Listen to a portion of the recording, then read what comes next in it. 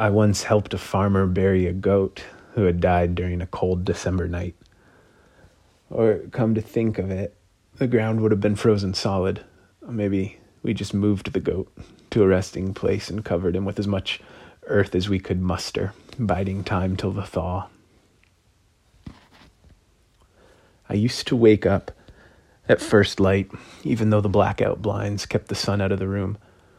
Bombadil, the bantam rooster that we accidentally got with a batch of hatchlings that were meant all to be hens, ensured my wakefulness with his cockadoodle-doos.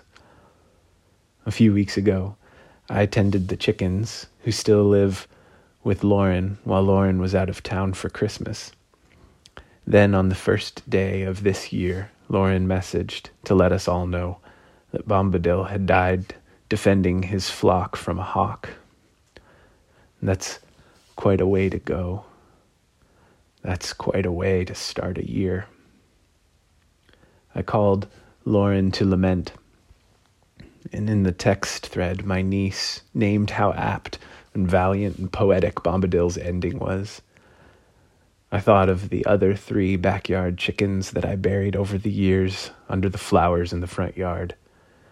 I thought of the John O'Donohue prayer that I read from a book of blessings for the first hen that died, standing at her little grave, shovel laid to the side. I sobbed on the 1st of January over Bombadil's death. Rest in peace, darling little frenemy, whose mourning cries warned of the new day and forbade further rest. My tears for Bombadil were laden with the weight and the spin of the earth, endings and beginnings, the uncertainty of creation. Is this as true for you as it is for me? That every day when I set out to make something new, I fear that the spark of creativity won't be there if I reach for it, that it won't meet me if I show up. But I usually do anyway, show up, and it usually does meet me.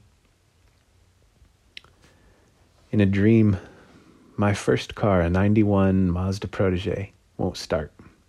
Mazda is the Zoroastrian god of wisdom, the creator deity. Nevertheless, I show up. Because the man with the meditation practice met me in the basement and recited a poem about princes and kings and fools being makers of eternity. Because Keisha wrote about how irrelevant it is to credit one moment of turn as any more significant than another moment of turn. Because Tillich said that God is the ground of being. Because Maria says that being is the thing worth tending. Because Tom gave me feedback, encouraging me to be authentic. I'm planning to launch a business as a life coach and a retreat guide. And the specter and possibility of failure wakes me up in the morning before first light. Cockadoodle, don't do it, it croaks.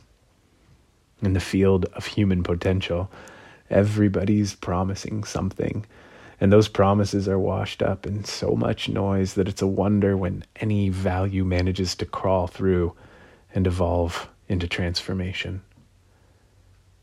In the efforts of beginning a business, there is so much earth to move. In any effort to create anything, there is so much former life to compost. Nevertheless, because it feels good to muscle my way through this world of feather and flesh, I am the hawk and the cockerel, and the man with the shovel, smearing earth on the corner of the page with a prayer.